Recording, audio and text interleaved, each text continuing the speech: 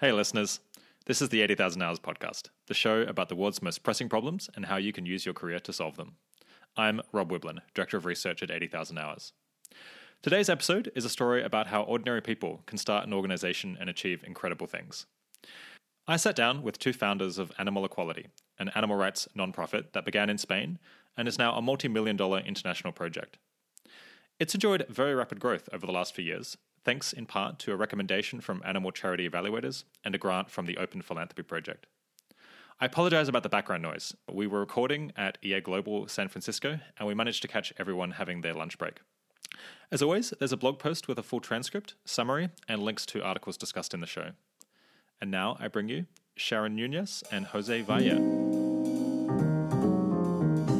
Today I'm speaking with Sharon Nunez. Sharon is the co-founder and president of Animal Equality, an international organization working with society, governments, and companies to end cruelty to farmed animals. Thanks for coming on the podcast, Sharon. Thank you so much for having me. Sharon is joined by Jose Valle, who's the other co-founder of Animal Equality and their director of investigations. He's been involved in animal rights work for 15 years. Thanks for joining, Jose. Oh, thank you for having me. Sharon and Jose oversee the work the organization does in 8 countries, providing leadership and support. Animal Equality's work has been featured in some of the most important media outlets in the world, including the New York Times, CNN, BBC, and the Sunday Times, among many others. Animal Equality has also been selected as one of the most effective animal protection organizations in the world by animal charity evaluators for 3 consecutive years since 2014. Today, I'm also joined, co-hosting, by Natalie Cargill, a barrister in the UK who has worked in animal advocacy charities herself. Great to be here. All right, we've got a full house today. So we'll get to talking about animal advocacy strategies and how people can pursue a career that most effectively helps animals. But first, tell me, why is animal advocacy such an important area to work in? When I decided to join the animal protection movement, it wasn't because I was particularly interested in animals or because I love animals or any of that. It was because I realized the amount of suffering that it was involved in. And this is not only indicated by the number of animals that we eat, namely mainly fish, chickens, hens, and others, but also the degree of suffering that each of those animals experiments. So could you give us an outline of Animal Equality's strategy at the moment and how that fits in with other animal advocacy organizations? Sure. One of the main works that we do is investigations into factory farms and slaughterhouses. We feel and we have seen that these work documenting the suffering of these animals is a basics for the other efforts and the other strategies that we follow. For example, we also carry out educational campaigns. We go to campuses and educate the students and bring like leaflets, videos, etc., and to show them what the factory farming looks like. And for that, we need the footage. We also carry out corporate outreach campaigns where we contact some of the most important or biggest food companies in the world to get them to ban the worst forms of abuse or ban extreme confinement for hens. We're carrying out that type of work in Mexico, Brazil, India, Italy, and Spain at the moment. And we also engage with politicians and lawmakers to get them to ban some forms of animal exploitation and try to pass laws that benefit animals. And for that, we also need those type of images that will persuade them that there is a big problem that needs to be solved. Yeah, I think one of the main things with us, too, is that we're an international organization. And I think we're one of the farmed animal organizations that's present in most countries. And that is definitely that we carry our 3 strategic lines that are education, corporate outreach, and legislation in all of these countries. And this has really enriched the strategies of the organization, and it's helped us be more effective. So Animal Equality started out, as I understand, focused on bullfighting in Spain. Is that right? But it now mainly focuses on animal farming. What led to the change, and do you plan to stick with that focus in future? Yeah, we definitely do. So we started out with bullfighting. I mean, we've always been an anti-speciesist organization. we believe that the species of belonging is not a reason to discriminate anyone. We started out with bullfighting because we thought that there would be a lot of media interest and a lot of public interest in bullfighting. And that's how we gained a lot of momentum in Spain. But as we continued to grow, we understood that in order to have the most impact possible, we must focus on animals that die and suffer in the largest number, and these are farmed animals. Why do you think it is that people don't donate more of their giving to farmed animals, given that, as I understand it, that is the vast majority of animals that are harmed directly by humans? I think many of us don't act in a purely rational way, and most of the donations, I would say, it's because you have felt moved by a story or because your emotional connection with those type of animals. And I think that explains why most of the donations go to dogs and cats, although the number of animals affected compared to farm animals is so small. And also the direct involvement in the causing that suffering, like most of the people, as we were doing, eat animals, and I think they don't maybe yet know that there is a big problem here and that they should be supporting the work that many animal charities are doing.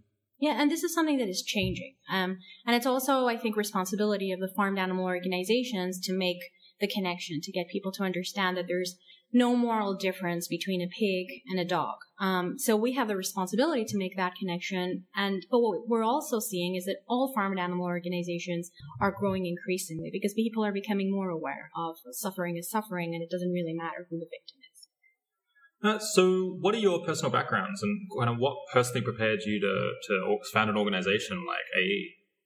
Well, I started studying sociology, but I didn't finish my degree. I was living in Spain and I decided to move to Ireland. That's where my family is from, and I went vegan, and that's where I went vegan, and I got involved in animal protection straight away. So there wasn't much preparation for me. I was prepared in the field. So I was working for different organizations in different positions, and then in 2006, Jose Javier and I founded Animal Equality. We started out as a group of volunteers, and then the organization, we were always very interested in getting media impact. We always understood the power of media. That's why we started doing a lot of protests against bullfighting.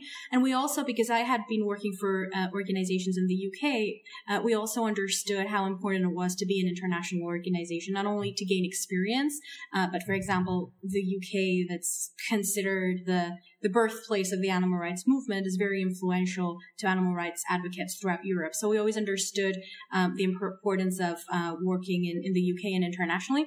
And we kind of learned as we went. So from being a group of volunteers, I at least learned a lot about how to coordinate volunteers, and then we became a professional organization, hired people. And as part of Animal Equality, there's a lot of training. So most of the people in our organization spend about anything from 5 to 10% of their time just training. We have an internal program called Sharing and Learning, where we are just sharing information and bring different speakers into the organization to give us an hour training, usually once every 2 weeks. So in my case, at least, Jose has more of a background.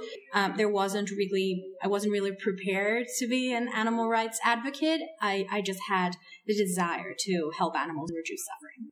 In my case, I think my experience or my background, I was part of some protests when I was a teenager on the union and the workers' rights, and that motivated me to fight for justice. And when I learned about the suffering of animals, it just I understood that that also needed that I should be involved in that. That it might be a more significant problem to work on. Yeah.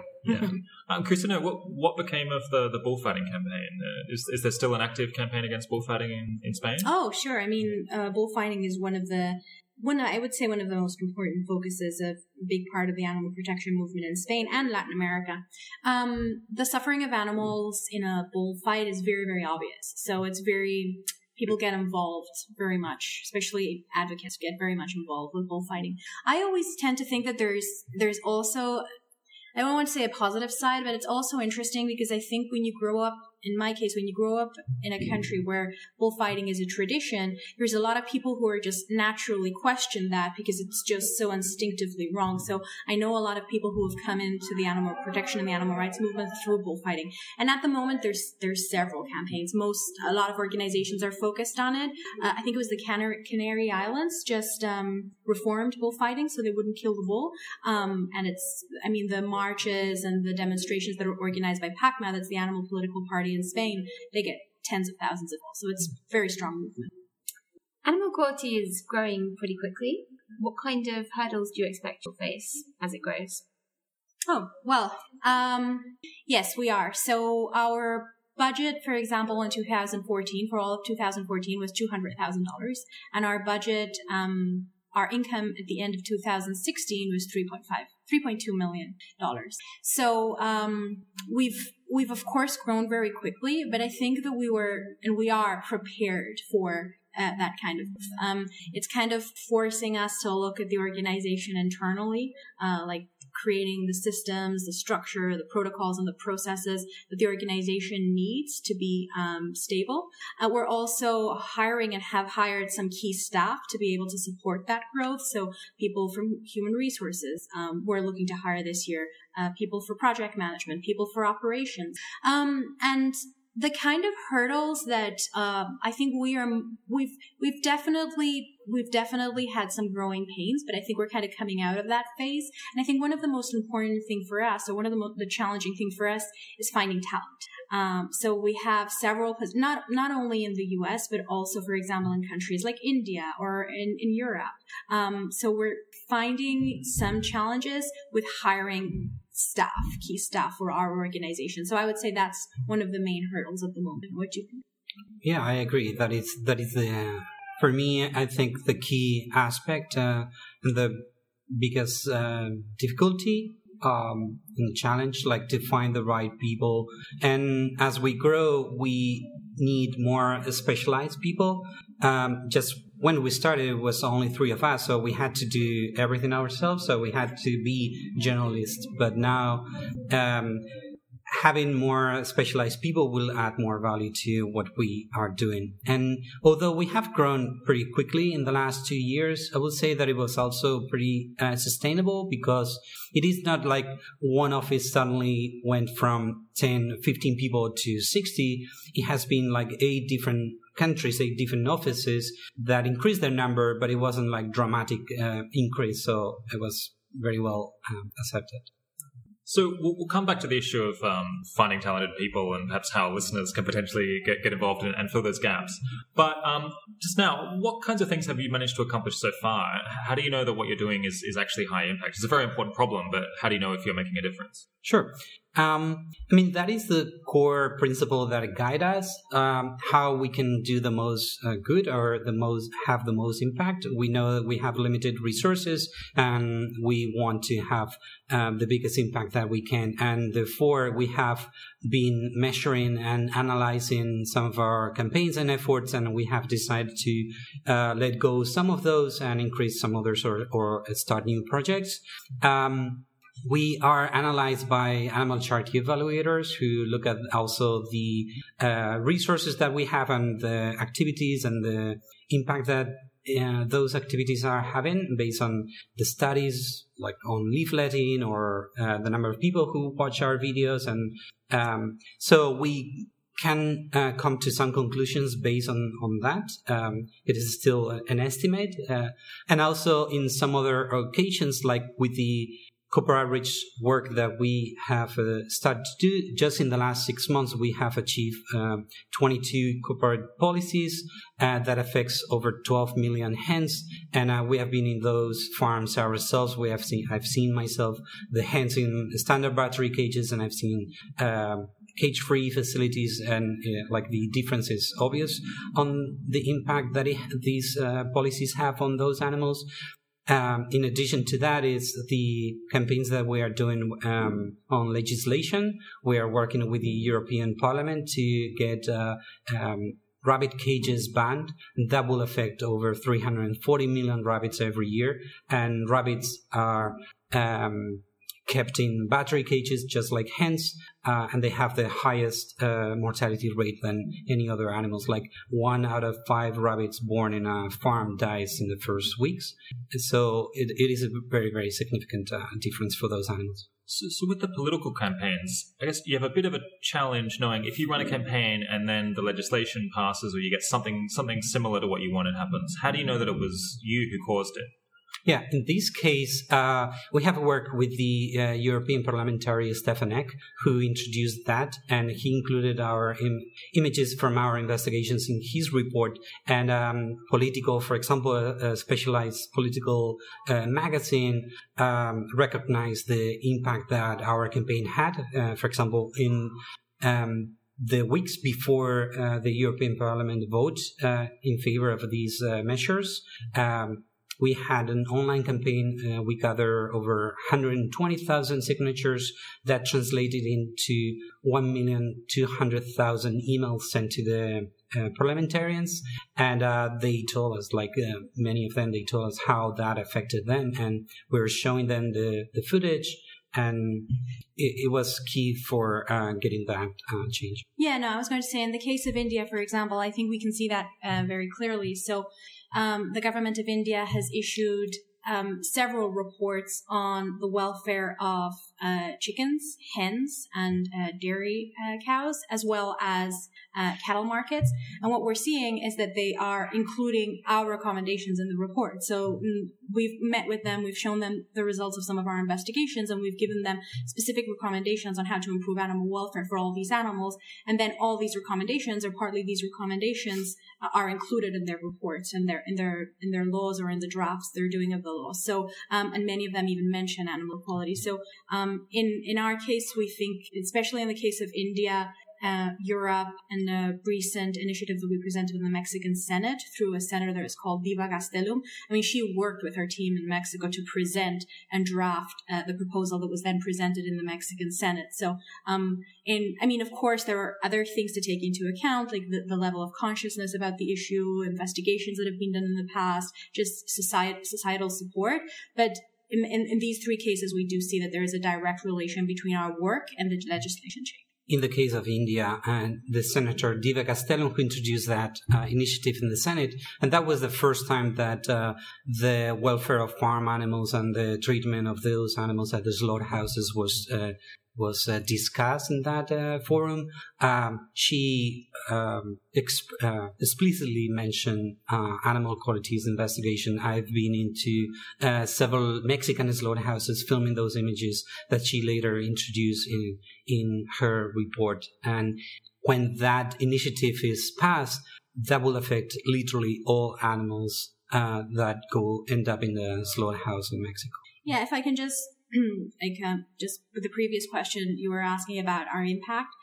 As Jose said, that's our driving force, but we have internal systems in animal quality to measure impact monthly. So we have a document that we call the monthly metrics, where we have different KPIs, different metrics we're measuring, and everyone in the organization puts the information in the document on a monthly basis. So we can see real time things like how much media impact did we have in June in comparison to July, how many investigations did we do, how many corporate policies did we win, how many campaigns did we launch, and that enables us to identify some areas of growth, some areas of improvement, compare what each country is doing. Why did this country have more media impact than this one? And then adapt our strategies and our work to that. So I think it's very important to have these internal systems to constantly be measuring the impact of the organization. Sounds like you're doing really great work. I was wondering, so a lot of the examples you've given just then were things like working with policymakers and governments and parliaments. How does that compare with what seems like some of the earlier strategies of focusing on creating new vegans or people interested in vegetarianism? So how do you sort of balance that with the more institutional change? Sure. I think this also reflects how the organization has evolved over the years.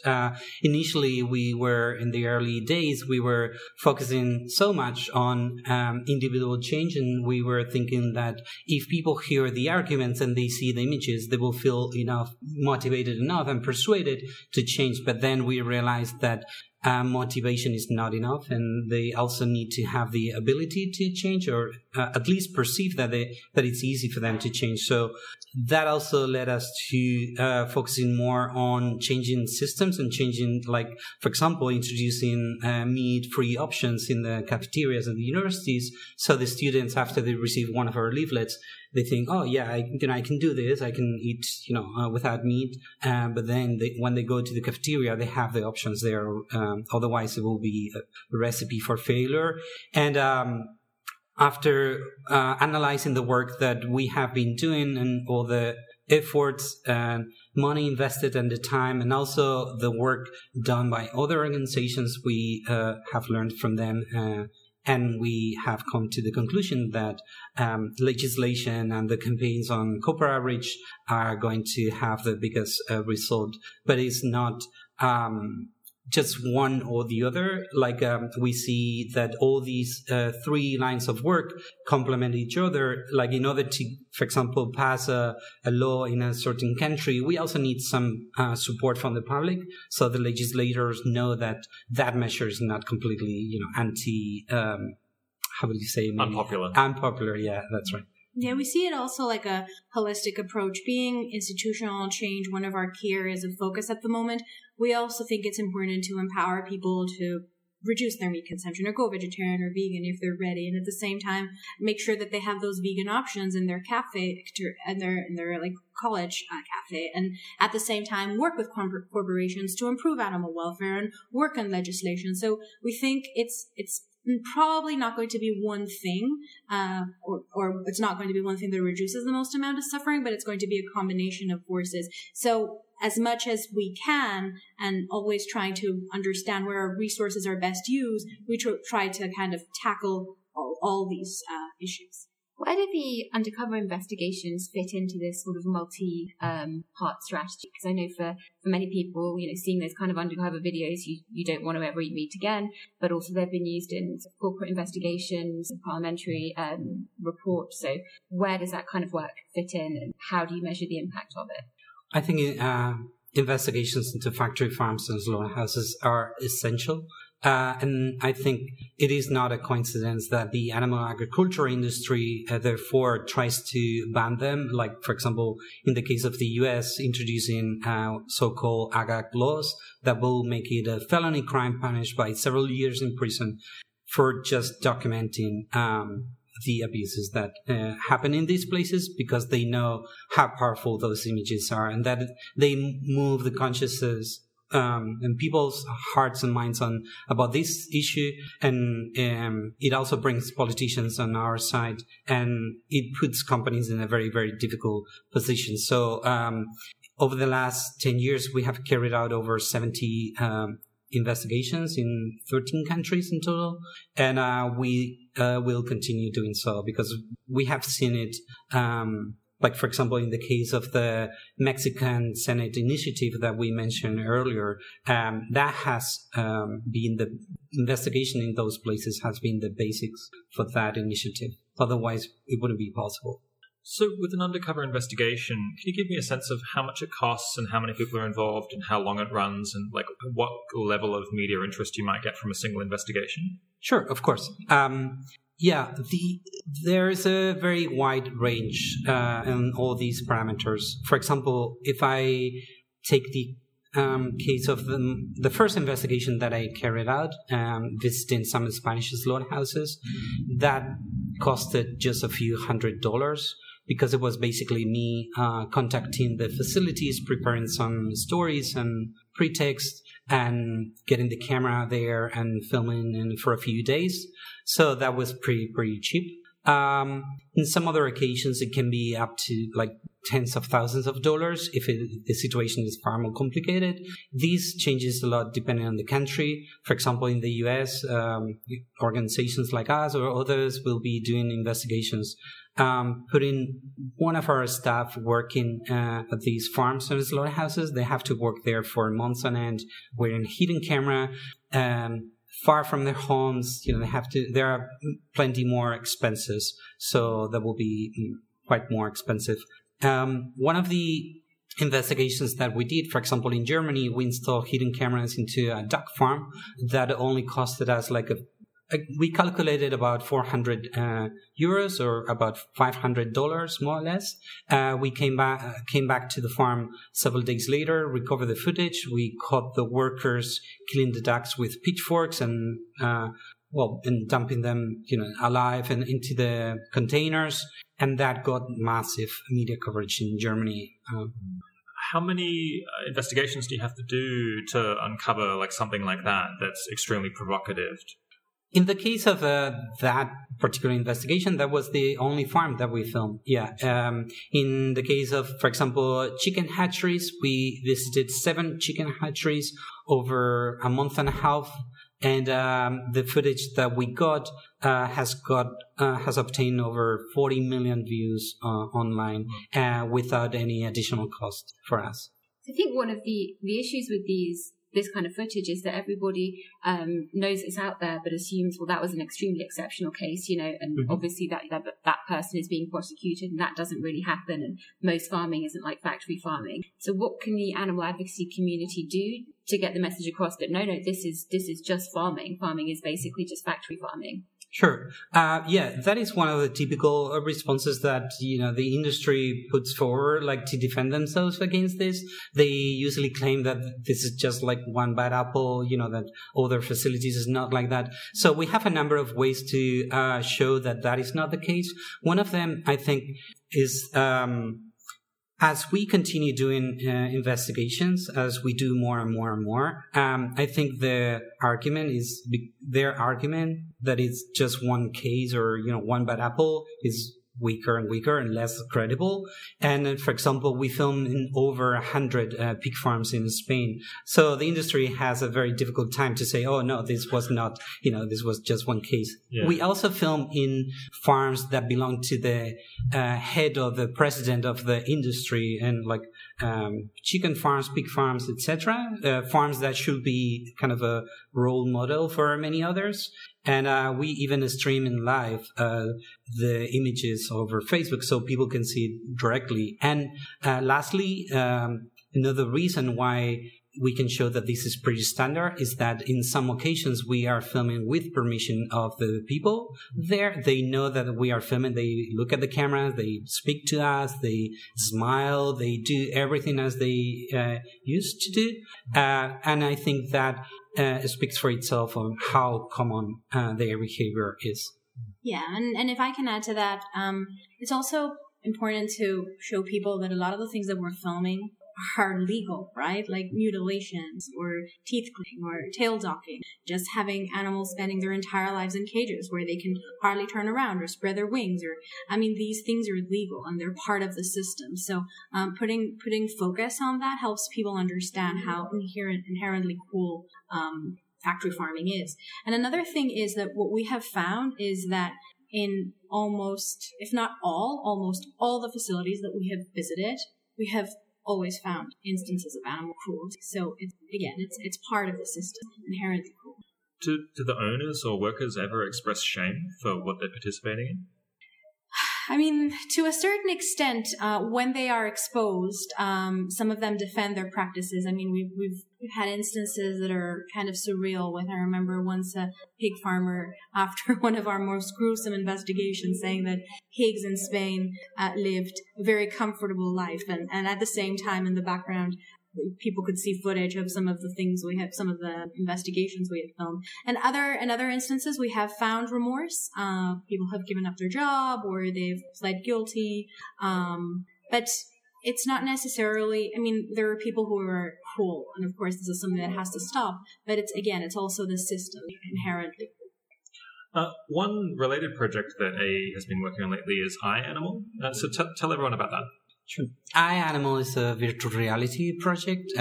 When I learned about virtual reality, which was at that time used mainly for gaming, I read about 360-degree cameras that are filming in all the directions, and I immediately thought that if I bring these cameras into the farms and I put them inside the cages, when you watch that same footage with a virtual reality headset, you will see everything from the perspective of the animals from inside that cage, which is a very unique point of view.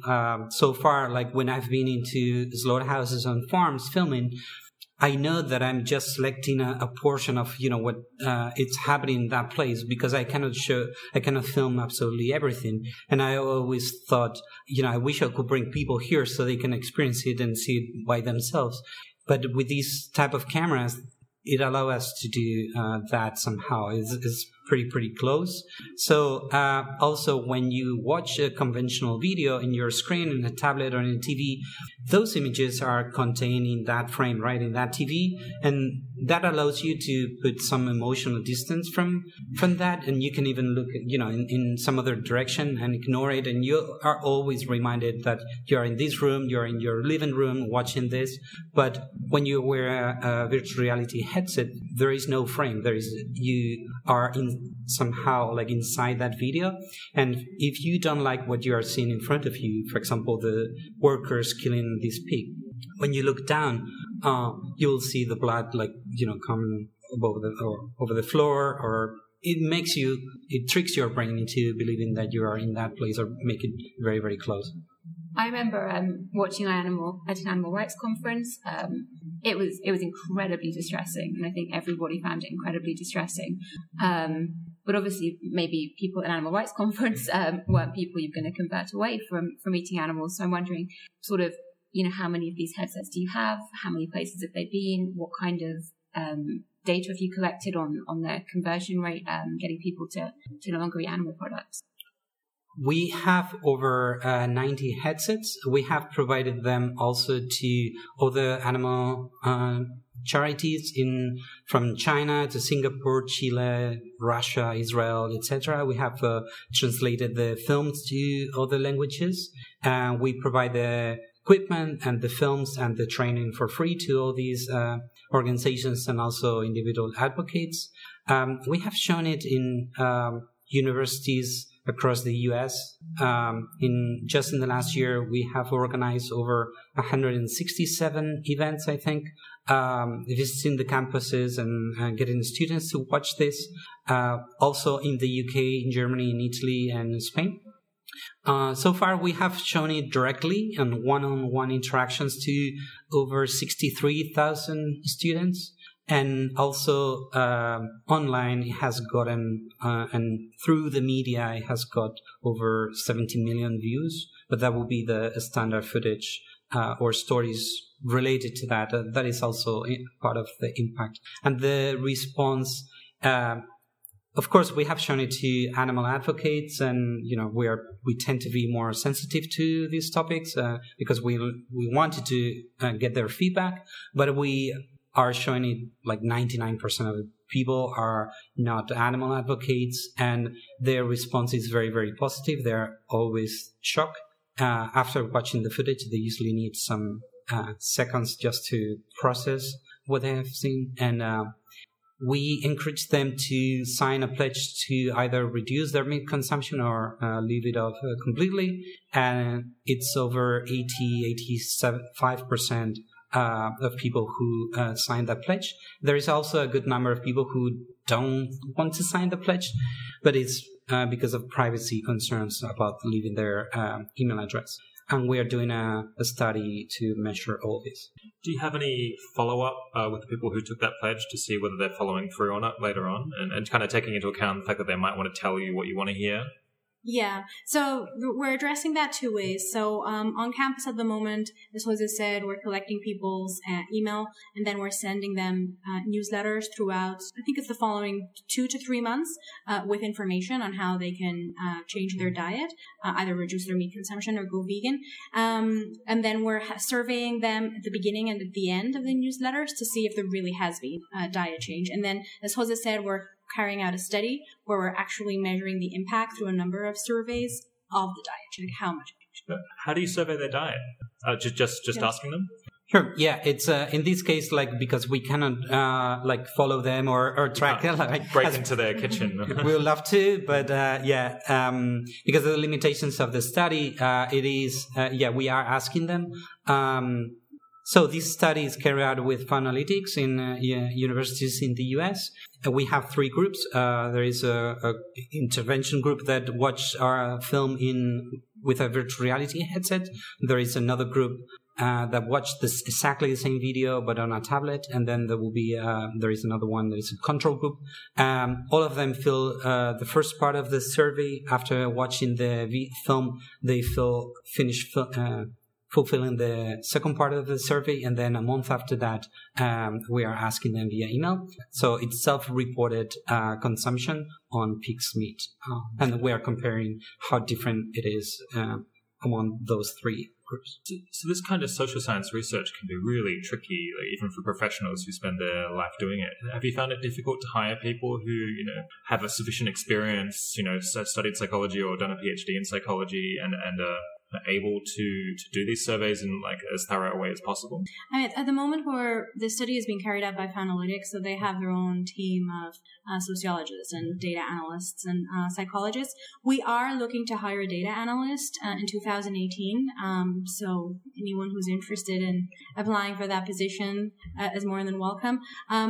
We do kind of think that there may be challenges hiring someone for this position, and some of the surveys that we've developed for example our own newsletters, they're done in-house with some support from different organizations, but we think that it's important for us to hire a data analyst with a background in sociology and just doing surveys and studies in animals.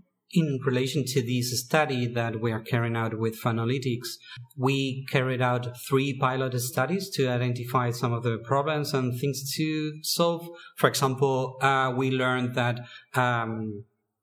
we had to have a canopy, so the students who were approaching us, they couldn't see the headset, so they couldn't, be influenced by the type of technology that we'll be using. And also we reach out to the effective altruism community, to asking for feedback. We got very, very good feedback from, I think, over a dozen of people. And we have also obtained the help from and advice from statisticians without borders. So to broaden back a bit to animal quality more generally, you're an international organisation. You became an international organisation very quickly. And what are the benefits of that? What do you learn by having offices in different countries? Are there different styles of advocacy that work better in some places rather than others? Are there any drawbacks to being an international organisation? Yeah. Yes. Carrying out this type of work at an international level has been a very enriching experience for us. We have groups in 8 different countries, that is 5 different languages as well, and a good number of time zone differences, which means also it brings its own challenges, but it provides a more diverse number of opinions or points of view about this. And although we are one organization, we are also listening to what our country directors are telling us and use their knowledge to adapt to the content on the activities to what works in their country. Yeah, a lot of the knowledge is shared, and that's very important for us. So we encourage, for example, the different departments, even though we have executive directors in each country, we also have a communication department, we have a corporate outreach department. And these are international departments, and the department itself encourages every person in the department to be in contact. And also at the same time, it allows us, so this is something that especially as we were growing as an organization, we had very limited resources. So we were able to hire people in countries like Spain and Italy, where we paid them a good wage, but a fraction of what it would cost us to hire the same person in the United States or even the United Kingdom. So all of our design department, for example, is in Spain. Our video department is in Spain. Our programmers are in Germany. And we're able to hire people not only with talent, but also taking into account what are the resources of the organization and where it's best for the organization to hire these people. One of the additional advantages of working internationally is I think we are more efficient, because when we produce one material, let's say one leaflet or one video, we don't need to redesign it from starting from zero. We just need to translate it and change the text and maybe change one of the photos. And another one is that there are some countries where it's easier to fundraise, has a better possibilities than others. So, for example, at the moment, we are not fundraising in India or in Mexico, and all that work is funded from the US, where we can fundraise more and easily. So we redistribute the income according to the needs or the potential for each country. Yeah, so no, I can add on to that. I think it's very interesting as advocates, and this is something we've always discussed, not to be limited by certain things that sometimes are within our control. So the country, at least for our case, the country where we were born, or isn't necessarily the place where you need to do your advocacy. And we understood that there may be other countries, like I was saying at the beginning, the UK, where we could do work and would probably have a higher impact than we remained in Spain. And that was kind of the thinking behind our global expansion. So how can we have the biggest impact? Maybe it's not only not remaining in Spain or not remaining in Europe, but trying to think about other countries where there's more animal suffering, where there's not as strict animal welfare laws and policies, where population is maybe more open to animal protection. And I think this is something it's been very important for us, and I think it's a very important discussion point, or should be an important discussion point for organizations as they grow. You recently moved into India, right? So we've been in India since 2012. We have our executive director in India, Amruto Valle. She's been in the animal protection movement for 5 years prior to joining Animal Equality, and we see there's a huge potential for helping animals. I guess you're saying salaries are lower in some countries. I would imagine you could fund really enormous campaigns on a shoestring in India. Yeah, it's one of the cheapest countries in the world to operate. Absolutely, that's the case in India, and that's the case in Mexico. Always being mindful that we need to pay all of our staff good wages, so that they have a good quality of life. But of course, we're able to carry out campaigns and investigations in these countries for a fraction of what it would cost again in the US. Do you plan to open in new countries over the next few years, or is it more a matter of deepening the countries that you're already in? So as part of our strategy plan, we have decided that we will take advantage of new opportunities that come up. And we, for example, started working with different groups of people in China, and we intend to translate some of our content to Chinese. We're going to be watching out for new opportunities. Jose and myself are going to be traveling to other Latin American countries, apart from the ones we're in, to do different talks and to meet activists there and see how we can be helpful. But our main focus till 2020 is going to be to strengthen the organization in the countries it's in. So, for example, we started in Brazil just this year, and with 2 people in staff, we've been able to grow our Facebook group to 200,000 followers, carry out the first investigation into hen farms in the history of Brazil, win 7 corporate policy victories, establish contact with celebrities, establish contact with key people, key journalists. So what we see is the potential of us growing in Brazil is huge. So it's important for us to continue to grow in this country, to continue to grow in Mexico, and also create the infrastructure internationally, some of the things I was talking about before, like human resources, operations, to be able to sustain all of this growth. So answering your question, we're watching out for opportunities, but our main focus is going to be to grow in the countries we're in. So one of the campaigns you've been working on is to ban the use of eggs from hens in battery cages. I wonder if you could tell us about what those involve, how you're measuring the impact with those, and plans going forwards. We are carrying out those type of campaigns at the moment in 5 countries, in Brazil, Mexico, India, Italy, and Spain. In Brazil and Mexico and India, the hens are in what is called standard battery cages, where about 6 hens are kept in one cage, and the space per hen is smaller than what would be an iPad. So these animals are spend their whole life basically in the same space as their body occupies. Like, they cannot really move much more than that. I've personally seen up to 11 hens in one of these cages, and in some occasions you can see even you can see less than that. You can see maybe 4 or 3, but that is just because some of those hens have already died. And In the last 6 months, we have carried out these campaigns against some of the largest food companies in the world in these countries, and we got over 22 policies affecting over 12 million hens per year. So how exactly does that work? How do you work with the producers, or how do you put pressure on them? Just sort of break it down in terms of how that works.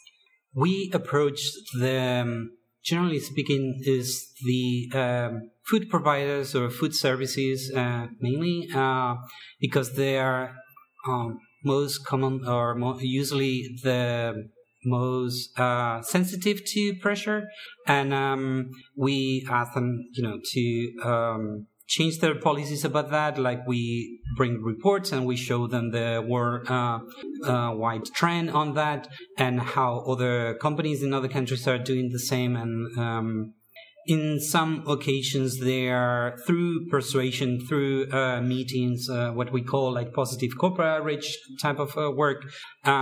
We can get some of those commitments, but in some other occasions, we have to rely to pressure campaigns, and there, like, we can contact their investors about us starting these campaigns against these companies, which is something that the investors are not very eager to hear.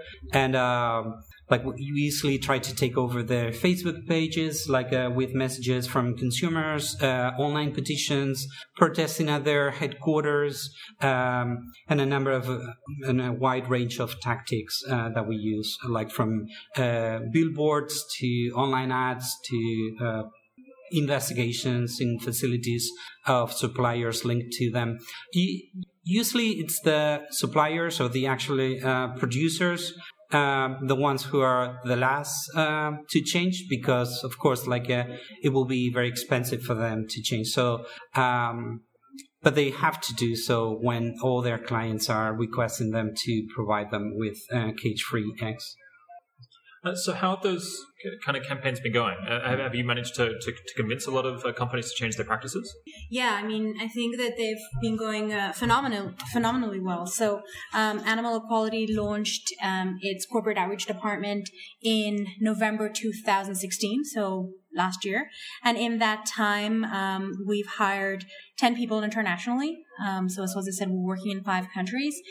We've launched a number of campaigns, and we've won 22 corporate policies that affect approximately anything between 12 million and 15 million hens who won't spend their lives in a cage. So it's one of our most successful departments, and we're looking to continue to grow, moving into chicken welfare, and also to grow our corporate outreach department in Germany and the UK. I know there's been some controversy about the cage-free campaigns, and one of the most common complaints is that actually it's not better for hens to be outside of cages because they're hierarchical animals and they will often fight and injure themselves, or they don't actually have more room. What's your response to those kind of comments? Mm-hmm. Yeah, I've personally been into cage-free facilities and standard cage farms. I've seen those animals myself, and I think I have no doubt that the differences are not very, very noticeable, and the improvement for those animals are really worthy. But also, for example, there was a study funded by McDonald's before they committed to actually change the whole egg supply to cage-free. They funded this study to show that cage-free facilities were not really providing those benefits to hens, but also they were using farmers, or they were involving farmers who had no experience in managing those type of farms. So that was a very clearly flawed study. There are some others that show that there is a significant decrease in the suffering of those animals. And although there are, of course, like challenges and some other welfare problems, as you mentioned, the case is that within a cage, there are very, very little improvements that you can provide to those animals. Like their life is literally hell. Once they are out of those cages, there are some other problems, but there's a higher welfare ceiling. Like you can achieve so many more things. Within a cage, there's very little that you can do for them. So you've explained why it's really cost effective, but I think you might even have undersold it. So one of the funders of this kind of work, who supports you as well as the Open Philanthropy Project, and they're pretty hard ass about wanting to get good estimates of actually like what kind of bang for buck are you getting with these campaigns. And I'm just looking at one of their posts here that they're estimating that so far these campaigns have spared 38 hens a year of cage confinement per dollar spent, which is just an enormous amount of suffering on the part of chickens reduced for the kind of millions of dollars that they're spending. So I'll put up a link to that report along with the podcast, and people can take a look and decide for themselves. Yeah, and if I can add to that, there is, I think corporate outreach campaigns are very interesting because you don't only have like the estimate that you've just given, but they also touch on some of our other strategic lines. So for example, education. What we're finding is with our corporate outreach campaigns, we are reaching millions of people through the media because we're doing investigations to support those campaigns and we're doing protests to support those campaigns. So we're getting the public to learn about the welfare challenges of animal products. And at the same time, what we are finding too when we're working with many governments is that they say, well, the companies are doing it. But if we have a number of companies that have already agreed to significant welfare changes, it's going to be easier to change legislation, at least in some countries. So it's that estimate. And it's also what we're finding is there are campaigns that affect a lot of other aspects of our work. So that's some very positive stuff. But what do you think is Animal Equality's greatest weakness as an organization? I think it's a very good question.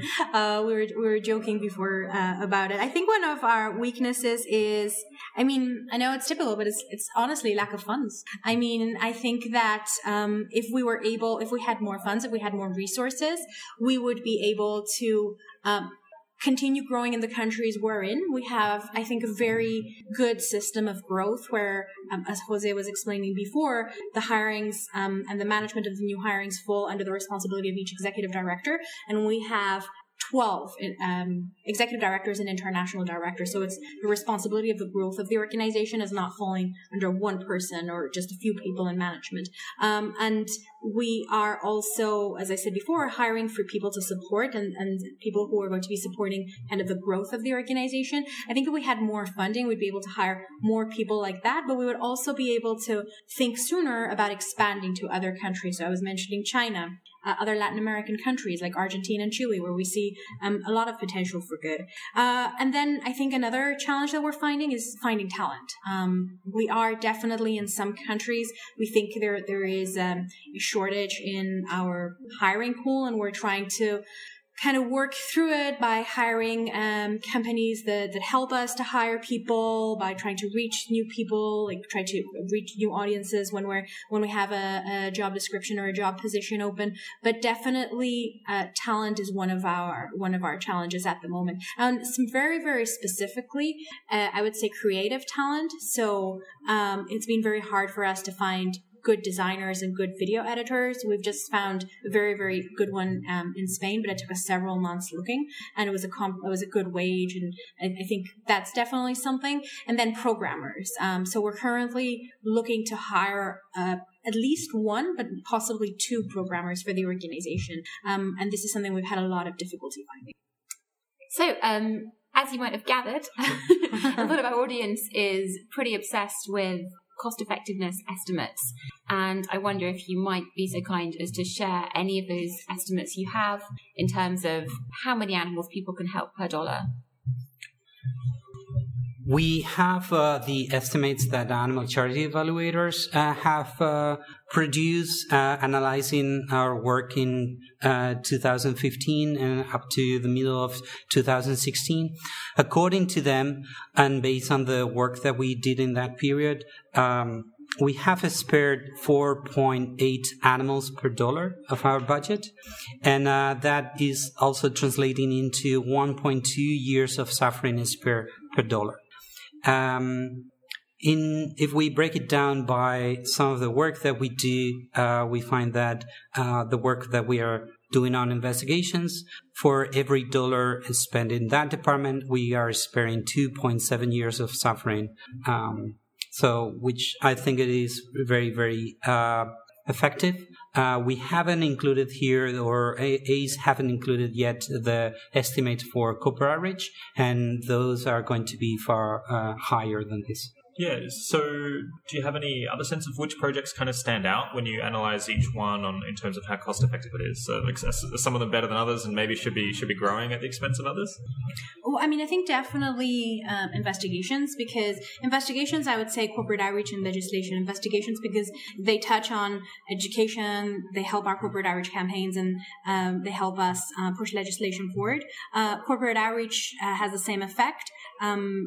As part of corporate outreach, we're educating the public about animal welfare and animal rights, and then we're engaging in meaningful conversations with companies and legislation. And I think this is because the amount of animals, especially with corporate outreach and legislation, the amount of animals it affects. So, for example, when this new law was voted in Europe, to improve animal welfare for rabbits, that's going to affect 350 million animals. So it's very difficult for one single educational campaign to affect that many animals, and it's even more difficult to measure how many animals it affects. If you get someone to reduce their meat consumption or go vegetarian or vegan, you don't really know. You're only relying to a certain extent on self-reporting. You don't really know how long they're going to be vegan for, if they're going to go back to eat meat. But when we change the system, when we change legislation, or when we change corporations, there's always the challenge of enforcement. But I think in the case of Europe, it's pretty clear that there's going to be a significant improvement for welfare for rabbits for 350 million individuals. So I would say that is probably the programs where there's the most potential for good. I see you've also got your monthly metric sheet out there. Do you want to share some of those numbers? How are you guys doing at the moment? Yeah, every month we collect a number of metrics, like from grassroots outreach, so to speak, like some different metrics. Not all relate to the impact, but it's still useful for us to know, for example, the number of cities where we have organized events, or how many stalls, or how many leaflets distributed, and how that translates into animals spared or years of suffering spared. And we do the same for the iAnimal project and our reach on social media and corporate outreach. Yeah, I can give you some numbers for the first 6 months of 2017. So we showed iAnimal to 30,000 students, for example. With iAnimal, we reached 285 million people through the media, including the New York Times, where they ran a story about our latest iAnimal presentation and investigation. We've reached 500 million people through social media, had over 38 million video views for over 10 seconds on social media. We've presented 39 investigations, and the reason why there's 39 versus 13 is the number of actual investigations we've presented is because let's say that we have a chicken investigation in Germany, that was presented in Germany, but it also got media in Spain, it was presented in Spain, in Italy, and even in Mexico. So we had a total of 39 investigation releases. And I think one of the most staggering numbers is that we managed to reach we had a reach of 1.5 billion with our media coverage just in the first 6 months of 2017. So this is something I was mentioning before. We're tracking this on a monthly basis, and we have several people in the organization looking into it and tracking their numbers and comparing their numbers with the numbers of other countries. And then we always have a global conversation about our metrics to see how we can improve them. Just curious, what does the 1.5 billion refer to?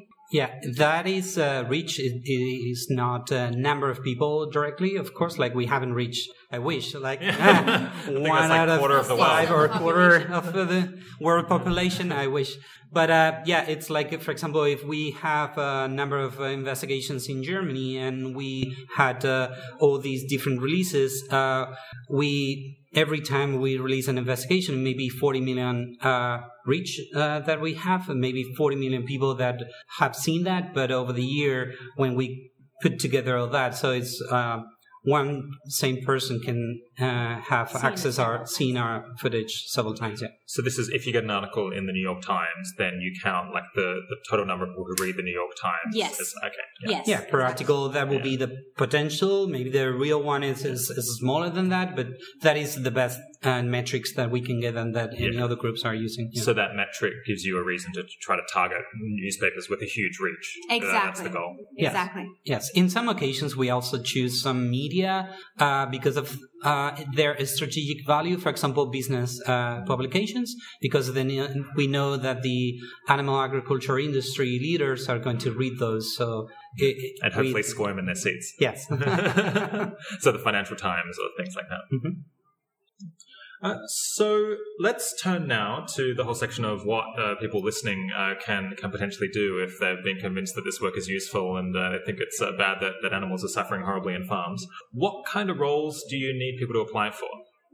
At the moment, we are hiring for a number of positions. We are also looking to hire operations and project manager. In Brazil, we are hiring for administrative associate, corporate campaigns coordinator, video editor, food policy manager, general counsel, general manager. You have some others over there, Sharon. Yeah. Just share. Yeah, I mean, I think that... we have several positions opening up. I mean, I suppose it's for listeners mainly in the United States and probably the United Kingdom. We have 2 positions, an operations and project manager, currently open. We will probably be opening up several more positions before the end of the year. A data analyst, data analyst will probably be in 2018, but definitely a human resources person before the end of the year. And usually we will probably open up for someone for more international positions. So someone like a programmer or a designer or a video editor.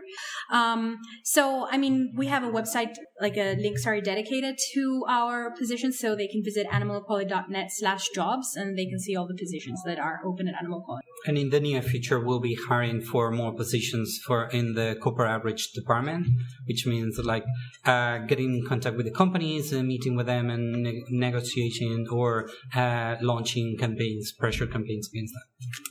So you've got certain positions available now. I wonder, more broadly, is there a trend of the animal advocacy community needing a certain type of person to fulfill a certain role?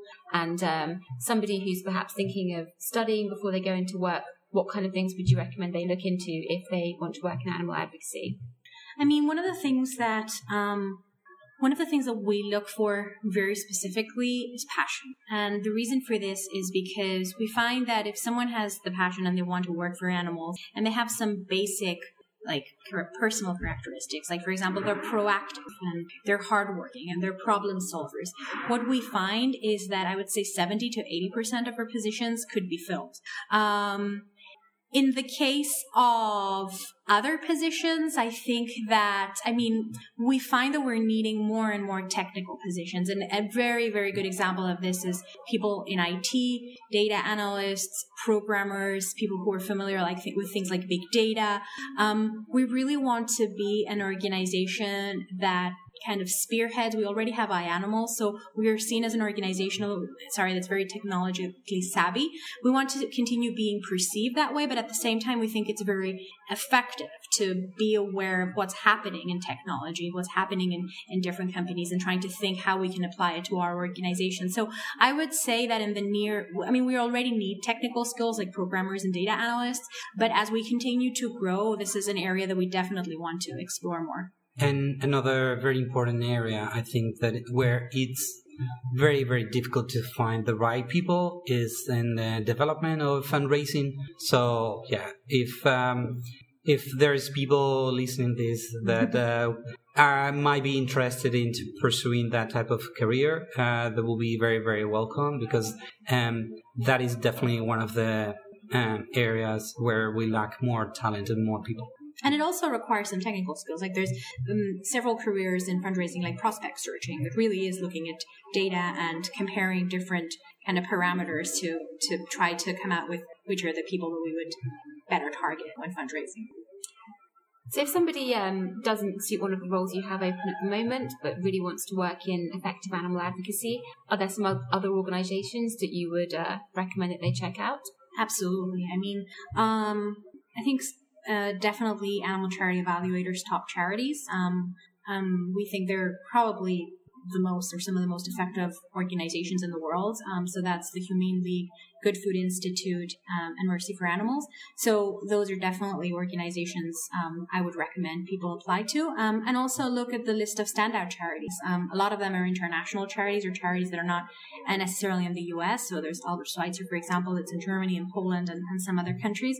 I think that if someone really wants to have an impact and they want to help animals, I think that Animal Charity Evaluators website is probably one of the best places to visit, and they'll be able to understand why the charities they've selected are so impactful, and also visit those websites and see what kind of jobs organizations are looking for. So I imagine there's going to be quite a lot of people listening who would like to make a really big contribution to an animal-focused organization in future, but they're quite young, they maybe are still doing their undergraduate degree, or they're early in their career, kind of getting the first few roles. Do you have any advice for like what majors people should choose to study, or where they should go to work early on, where they can get kind of the mentorship and skill gaining that they need in order to get into the position to do the kind of work that you are doing now? We'll recommend, like, for example, I'm very excited about all the innovation related to clean meat and, cultured cells. So if they are interested in biology, I think that will be very, very important if they can contribute on that. And then international business, that will be also very helpful for corporate rich type of campaigns. It's interesting because you tend to assume, people who want to do animal advocacy should do sociology or psychology, and it seems like it's really changing to be more science-focused and business-focused. Yeah, I agree. Mm-hmm. I'm going to be talking to Bruce Friedrich tomorrow. So he's the head of the Good Food Institute, so I'll find out a bit more about the clean meat side of things then. And I'm sure listeners would also be interested to know how they could build a professional network within effective animal advocacy and sort of experiment early on with these kind of ideas in order to later prepare for a career of the kind of work you do. Sure. So I think one of the most important things is to be informed, of course. Like, why do we think that this is a priority? And it's because of the amount of suffering. I mean, the reason why personally I think some things are wrong and some things are right, or because in case of things are wrong because of the amount of suffering they cause, or if they cause suffering at all. And what we see is that farmed animals suffering is one of the biggest kind of suffering or causes of suffering in the farm. So I think that it's important to be informed. And then I would start out volunteering in one of these organizations or working as an intern, and also understanding what are the organization's needs. Because as you were saying before, we did used to need sociologists and psychologists, and we still need them, but we are also finding, at least in animal equality, that we need programmers and we need people who also have the business side of things or have experience in marketing. So I think it's very important to be in contact with the different organizations, with Animal Equality, GFI, Mercy for Animals, and try to understand what their needs may be now and in the future. And maybe if we really want to have an impact, maybe study career paths that kind of lead us there. Do you know any organizations that offer large numbers of volunteer roles where people can skill up? So we offer different forms of volunteering in a lot of our different countries, not specifically in the US at the moment, though we are looking for interns for social media and to support with our educational initiatives. But I know that organizations like the Humane League and Mercy for Animals, again, are also looking for volunteers. So often different problems that people can work on tend to attract different kinds of people disproportionately. So are there any particular skills that you feel like you're flooded with where people who maybe shouldn't try to be cultivating those skills as much because there's already so many of them? That's a difficult question. Yeah. Sounds like probably not. Yeah, no, I would not say so. I mean, I think that it's also very important for people to understand what their natural talents are, right? I mean, I think if someone's going to work in fundraising and they're going to be working with donors and prospects, well, it is important that they have certain people skills, and to a certain extent they can be developed, but to another extent they can't. So I think it's very important for people to understand what they're naturally skilled at and then what their passion is, and they're somewhere in the middle, they will probably figure out what they're best at. But at the moment, I think, there's no skills that we're lacking. Okay. So are there any other options that you want to highlight to people if we're thinking a little bit more broadly, like how you talked about going into clean meat, so that's kind of research. Maybe are there any startups that you'd like to see started, or do you think it would be useful to have animal advocates go and try to get elected in politics? Are there any other just different approaches that you'd like to discuss?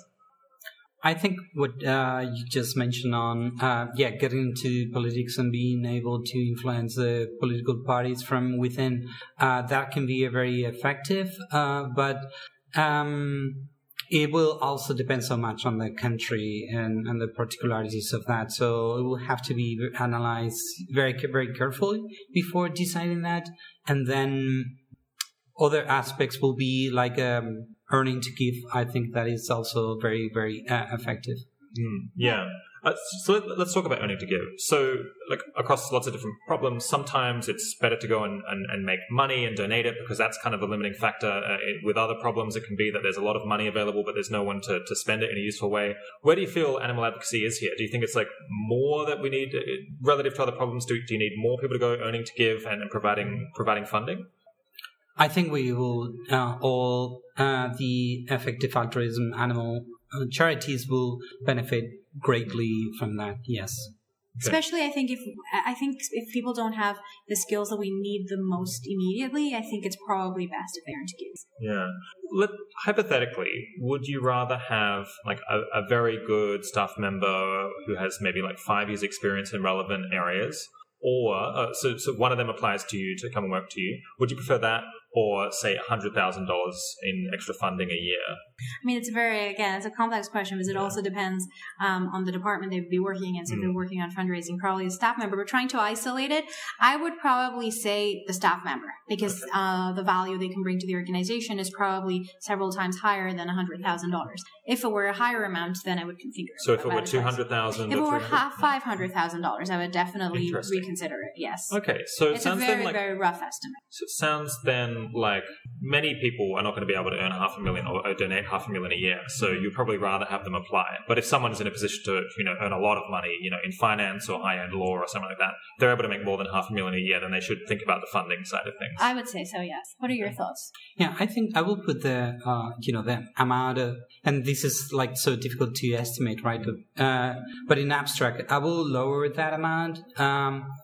And maybe to half of that, or even lower than that. I mean, there are some positions that we are really lacking talent or good candidates, and where the impact that they can have is so big. But in majority of our positions, we can find other people who can do a great job still. So, and we also see that the number of years of experience is not really that important. It will be more like the type of skills, how they fit into the culture of the organization and teamwork. So I would definitely lower that amount. Like if someone can, donate about $100,000 a year or even less than that, I will think it can be very significant, the difference that they make, especially when we transfer those funds to India or some other countries. Yes. It's possible you have different people in mind, because it's very possible to talk. It's very difficult to talk about a hypothetical person, like how good would they be at the job. Depends on the skills that they bring to the organization. Exactly. Just one question that we skated over a bit quickly was what conferences can people go to, either in Europe or the US or potentially India as well, where they can really network and meet people like you and potentially find mentors who might be able to help them out with their career? So there's the Animal Rights Conference that happens in the U.S. Every year. It was just a week ago in the East Coast. There's the Sentience Politics Conference that happened last year in Europe, and I think it's going to happen again this year in Europe. I think it's going to be in November. So there's a number of conferences that I would recommend. Those two I can think of. Yeah, there is CARE that is in November in Austria, which is Conference of Animal Rights in Europe. And then every 2 years there is Taking Action for Animals in Washington, D.C. So next year will be time when it's organized in the East Coast. How risky is it to go into a career in effective animal advocacy? So if somebody went to work for AE or a similar organization and it didn't work out for whatever reason, would they be sort of stranded with these skills they couldn't apply elsewhere, or would there be other areas that they could transfer into relatively easily? I can't imagine that there would be a position in an animal rights organization or an animal protection organization at the moment where they wouldn't learn transferable skills. I mean, we're seeing that very clearly with the people we're hiring. I mean, we've just hired a few people for our development department, and they're learning so many skills that are transferable to other positions.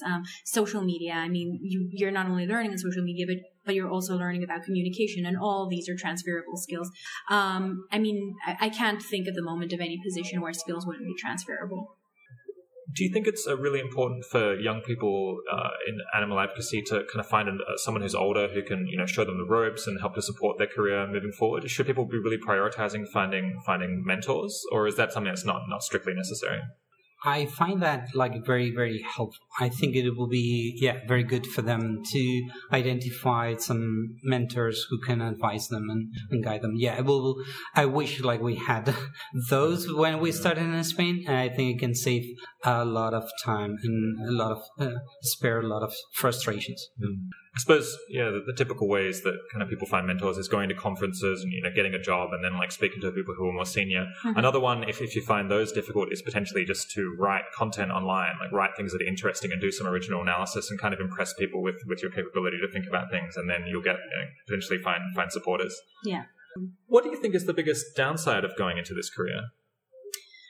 I mean, I think that one of the biggest downsides is to a certain extent, the emotional implications of some of it for some areas of work. So, I mean, to a certain extent, we are exposed to very shocking footage, and sometimes the footage is difficult to watch. So there can be some kind of emotional challenges to dealing with that kind of footage, or just the kind of reality that animals are subjected to. So that's definitely, I think, something that could be a downside. I think that small downside is very much, it's very small in comparison with the focus on impact. And I think the great thing about effective altruism, and something that has been really, really meaningful in my life, is really understanding that as individuals, we can have an impact, we can measure that impact, and we can know to a certain extent how much good we're doing in the world. So I think that even though it's a challenge, it's also very important to have an impact-oriented organization, or to have impact-oriented individuals that are focusing and reminding people constantly about the good they're doing in the world. And that's something we do at Animal Equality, not only with our metrics, but for example, at the beginning of most of our meetings, we start with successes, and we remind people in our organization what are the things that we've achieved in the past month or in the past 2 weeks, just to make sure that we keep morale high and people focused on the bigger picture and what we're achieving. So if somebody who would like to work with you or a similar organization, how do you think they could tell if they would be a good fit for that kind of work? I think to a certain extent, a lot of the positions are going to be very similar to positions they would find in any other field, right? So, I don't know, social media, or working in marketing, or working even in development. I mean, they're kind of going to know if they're suitable for those positions. Regarding, I think that as I said before, one of the most important things is, for us at least, is not only have the skills and the talent and the experience, but most importantly, the passion, really wanting to make a difference in the world. So I would say that someone is suited if they have the passion, if they have the desire to really help animals and to make a difference in the world. And once they have that, and I invite anyone who has to contact us, once they have that, I think that there's always kind of skills that they can develop that they can bring into the animal rights movement. Maybe it's not as a full-time person in an organization. Maybe it's as an intern, or maybe it's as a volunteer, or maybe it's working and earning to give. But I think once a person has a passion, I think that they probably need to start thinking about, okay, how can I really use my skills and use my talents to impact animals? Another of the characteristics that I will mention that indicate whether that person will be a good fit, I think, for us, and for both, that it will work for both the candidate and Animal Equality, is that they are flexible and willing to change based on evidence or on arguments. like we are constantly changing and leaving out, or stopping some of the work that we were doing before, modifying it. And I think it will be very difficult to work with if someone is not willing to accept those changes and the day-to-day realities of running an organization in multiple countries and all the complexities that it brings. With people who are so passionate about the area, how often do you get people burning out just because it's so distressing, the issues that they're dealing with? I mean, of course, that's definitely a challenge, I think, for anyone who is working in kind of, I don't know, for something that's distressing or may cause distress, be it human issues or non-human issues. I think that it's very important for organizations. I mean, I think it's important for individuals to understand like self-care and really take care of themselves. But I think it's also important for organizations to put systems into place to make sure that people are taking care of themselves. So as said, one of the things I mentioned before is just reminding people, having, for example, a great office environment. That's something we work very hard on having at Animal Equality in all our offices, having a great organizational culture. So we have I think, a very good organizational culture, and we work very, very hard to maintain it. Celebrating our successes, as I said at the beginning of all of our meetings. So it's definitely a challenge, but I think it's very important for organizations and individuals to recognize it and put the systems in place to be able to avoid it. And I mean, we have 60 people on staff at the moment. We have 14 directors, and a big percentage of our directors have been with us for over 5 years or 7 years. Yeah, I think also it is important for us to limit the exposure of the staff to images and, the cruelties of factory farming. If they don't need to watch it, like there's, what's the point in it, right? But there's some other positions that, because of the nature of the work, require that exposure. But there are also ways of reducing that, the emotional impact that it has. So we too take that into account very, very much. Are you hiring in countries like India or China? If someone happens to be listening from Beijing, we're hiring for almost 7 positions in India. We're not hiring in China at the moment. We are looking for volunteers or people who are willing to contact us and maybe translate some of our work. But we are hiring for 7 positions in India. So we're hiring for a lawyer, a general counsel. We're hiring for a food policy manager. We're hiring for 2 corporate outreach positions. We're hiring for a video editor and a few administrative associate. And I think there's 1 or 2 other positions we're hiring for at the moment. So yeah, if someone's listening, we would be more than welcome to interview them.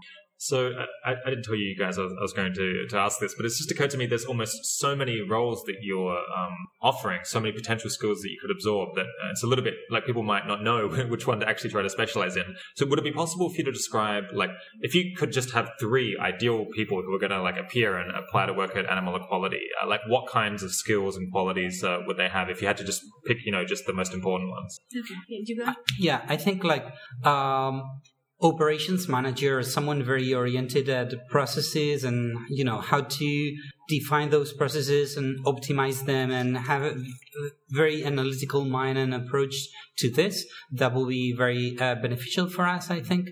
Then another one will be careers related or with development, as we mentioned earlier. That in itself ranges from having some personal skills like to deal with or meet with donors or major donors, but it can also imply analyzing a database, and looking for some of the analyzing those data and identifying some interesting prospects.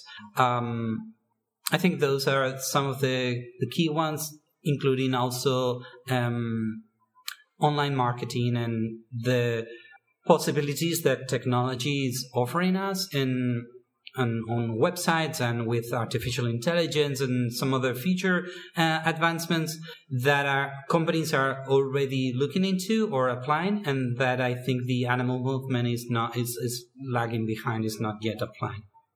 No, I mean, my answer was going to be very similar. So I would say like raw skills. We want people who are organized, who, of course, I've already said it several times, who have the passion, but also who are organized, who are flexible, and who are proactive and who are willing to, as Jose said, who are comfortable with change and who are comfortable with the complexities and challenges of an international organization. And then career paths. So I would differentiate like technical skills. So some of the things Jose's been mentioning, like a data analyst, programmer, people who are very good with numbers and with data. But also we need people from a creative side. So again, we need video editors, we need designers, we need people to really be good at making our organization communicate better and be more creative. So I would say those are kind of the raw skills, and then the two paths, technical and creative. And there is also another one, which will be investigators. We are always looking for undercover investigators who are willing to go into these places and document what happens to these animals, and it's extremely difficult to find the right people. And also for us, like, we provide the training, we provide all the everything, but we need them to be working on this for a number of years and be able to do it sustainably. So Sharon and Jose, is there anything you'd like to say? The final minute to really inspire people to think about what you've said, get involved, and apply. Yeah. So, I mean, I think that most of the people who are listening to this are probably interested in helping and in making the world a better place. And I think that there is probably one of the most important things they can do is to focus on animals, and more specifically on farmed animals. And this is because of the incredible amount of suffering they can reduce and the incredible amount of impact they can have.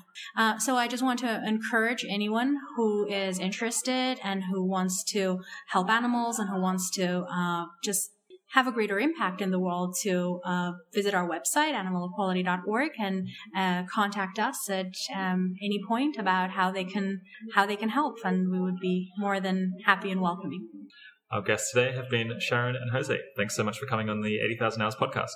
Thank you so much. thank you. Thank you. Thanks so much for listening. I hope you enjoyed that episode. If you're interested in starting your own effective nonprofit, then you should apply for coaching from 80,000 Hours. We can give you a lot of guidance on what kinds of interventions are effective and introduce you to other founders who've managed to do this already. If everything goes to plan, then next week I'll be putting out my interview with Professor Philip Tetlock, who has done extensive research into how good people are at predicting the future and how they can do better, and also how we can potentially improve decision-making within government and important institutions. If you're not already subscribed, you can subscribe by searching for 80,000 Hours in your podcasting app, and then you definitely won't miss that episode. Thanks for joining. Talk to you next week.